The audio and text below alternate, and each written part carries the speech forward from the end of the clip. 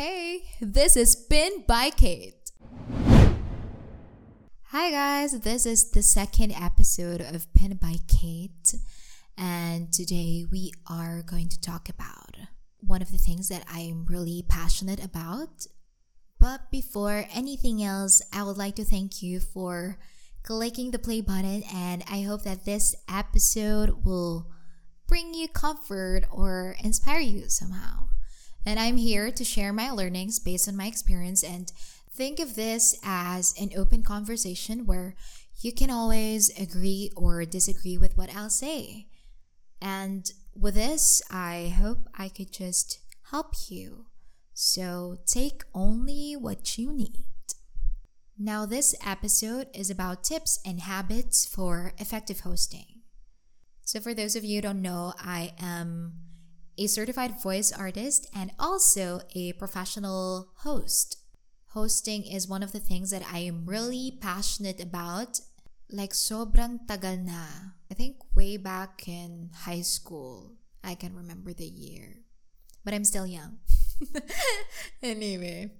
Yeah, I thought of discussing this because I've noticed that virtual hosting is becoming more popular, and it's great that we are making the digital work for us because new normal. Yeah, and virtual events are more accessible because it's part of the new normal. Then later on, we realized, wow, there are overarching advantages pala when doing virtual events. It's more accessible, efficient, budget-friendly because it's online. Di mo na kailangang mag-travel to attend a conference or a webinar, diba? And it helps more people get the information that they need to be aware of. And what's great is that most of the time, virtual events target a niche. So most likely, all the people who are involved in an event are those who are very interested to grow their knowledge. And why am I saying this? It's important to understand the relevance of the activity. We can't do something properly and we won't be able to perform at our best if we won't realize why this role benefits the audience or the people who are trying to make it successful. And the role of a virtual host, besides helping the event become successful, the role of the host is to engage the audience by making them comfortable or making them feel that they are part of the conversation. As a host, you can only achieve this by ensuring that you are prepared. First, when you are invited to host an event, you must require a meeting with the organizers, right? Plan. Ensure that it's a collaborative activity. Kailangan mag-share ka rin ng input, magtanong ka, at mag-meet kayo halfway. Ask very important questions. What is the objective of the event? Is it to launch a product, celebrate a milestone, connect families, help rebuild corporate relationships? Who will be there? Who are the audience? Sinong kakausapin mo? Are they professionals? Students, mothers? You have to know these things because it will help you have a clear grasp or understanding of the situation that you are in. And this will help you gauge how will you engage your audience. Ilan ba sila? What type of audience will you be expecting? Now, what kind of setup is appropriate for the event? What is the attire? Asking this is not only for the sole purpose of looking attractive or presentable, but is also because as a host, you want the people to be comfortable. You have to look like someone who is warm and very welcoming. You are an add-on to the event. You need to help the organizers establish the mood. Where is the script? It is something that you should ask, diba? Is this something that you're asked to prepare? Because there are instances that the organizers ask for it, but if it's not part of your scope, then you have to request for it at least a week before the event, because as mentioned, it's best if you make it collaborative. So if you read the script and you think hindi siya magiging authentic for you, or hindi mo ma-express yung own style mo sa pag-host, but with considerations pa rin dun sa objectives ng event, then you have also to contribute or share your insights about it. Now, after getting all these information, the next step for you is to be open to learning and be flexible. You've got to make things work for you and for the client. Contemplate about how will you help make the event run smoothly. When you are hosting, it's not about you. It's not about you. It's me. Kidding aside, it's about helping the organizer pull it off successfully. And of course, expect the unexpected. Para kapag may challenges, flexible ka to adjust. If there are challenges, adjustments on the program during the event proper, look for creative solutions or be prepared for it. Be natural in talking spills, but make sure na yung mga extra words that you share are still relevant to the event. There are times when you don't even need to wait for the coordinator to tell you, oh, can you add on spills? The speaker is not yet here. May dead air. Host, pwede bang pasalo? You don't have to wait for it. As a host, you should ensure that there's no dead air and everything is running smoothly. Then after the event, ask for feedback. Thank the people who help you operate during the event.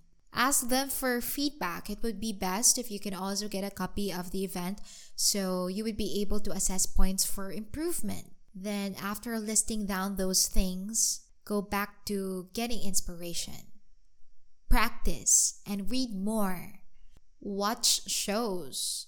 Take inspiration from how Oprah Winfrey, Ellen DeGeneres handle their interviews with people. So the next time you host, you can do something you've never done. A little improvement from the last activity you did. But, little, so doesn't really have to be big if you want to experiment on your style. It's really good if you experiment on your style, because from there, you'd be able to establish your own identity as a host. Now, I'm sure you wonder how to get booked for events. To be honest, the trick is to get noticed and be appreciated for your passion. Pero kasi hindi lang naman yun. It is a challenge to prove yourself. But if it is something that you love naman, I think that should not be that tedious, You have to work hard for it to earn it, but just be natural and express yourself. Again, get inspiration, but do not copy. Embrace your individuality and establish your own style. Practice. Do something that can help hone your craft. A tip would be starting from your circle. It could be as simple as, do you have a friend who has an upcoming event, or do you think he or she would trust you to host this event? If yes, take it. You just have to ask for it. Seek opportunities. Discover more hosting events. And you will never really know when you're ready. If there's an opportunity, grab it, especially if you think you can give your heart and all your energy into it. Sometimes when imposter syndrome kicks in, do you know what imposter syndrome is? It's defined as an internal experience of believing that you are not as competent as others perceive you to be. And when that sinks in, acknowledge that feeling, because somehow it tells you that you're doing well and you are just questioning it. You just looking for points to improve yourself. But trust me, you are doing great at what you do. And I think it's a cliche thing to say that what is for you will not pass you. But that's true. And it is because your heart is into it and you are attracting all the positive forces that help you achieve your goals. And of course, be present online. You need to be connected to a niche. And this is the community of event suppliers, organizers. But you should not limit yourself to this. And damning ways for you to get booked for events. If there's an open audition and you think the role fits, try it. You really don't have to hard sell, Although it helps, but all you need is to host a few projects and be great at it, then it will cause a ripple effect because people already trust you that you can do well. This is also how you can build your own networks. While I'm talking, if hosting is your interest and you are not yet part of a community group on Facebook, go check your Facebook, look for those groups for hosting opportunities and join. And when interacting to prospect clients, you have to be professional when you introduce yourself, right? You need to present a portfolio. Ooh, portfolio. For starters, that's very intimidating to hear. But guys, building portfolios is more convenient now more than ever. Speaking from my experience, I have encountered people who are scouting for hosts and they are asking for my TikTok profile. That's very interesting, right? That's new normal of doing things. So don't be complacent about your social media presence. Maximize it. If you are on TikTok, try duets or create your own content. Do the things you love and eventually you will earn something from it. After years of doing a lot of stuff and I'm still wearing many hats, there's a life lesson that I've realized from observing successful people, and that is their awareness of their strengths and weaknesses. I realized it's very important to focus on something that you're really good at, that you really love doing. Try not to get distracted kapag na-realize mo na kung ano yun. For me, it's hosting, and that's why I am acing it. Yes, I can do a lot of things with the best of my capabilities and I'm confident about it, but I know where should I put my energy into. Hosting is fun, I can tell, because I love it. It empowers me and that is how it should be. So do something that empowers you. Do something that enables growth within you. There is actually no formula or the best way of doing things because we are all different people. The things I shared are basic things that you should know if you are into this track. But again, whatever you do, embrace your individuality. I really hope that with this talk, I was able to bring comfort and somehow help you realize if this is also something that would excite you to pursue. Thanks for listening. Have an awesome day. Thank you for your time. I hope that this episode will contribute to your growth. And if you wish to feedback on this, you can message me on Facebook or Instagram. Just look for Kate De Vera or @Kathleen Dev. Stay safe and healthy. Love, Kate.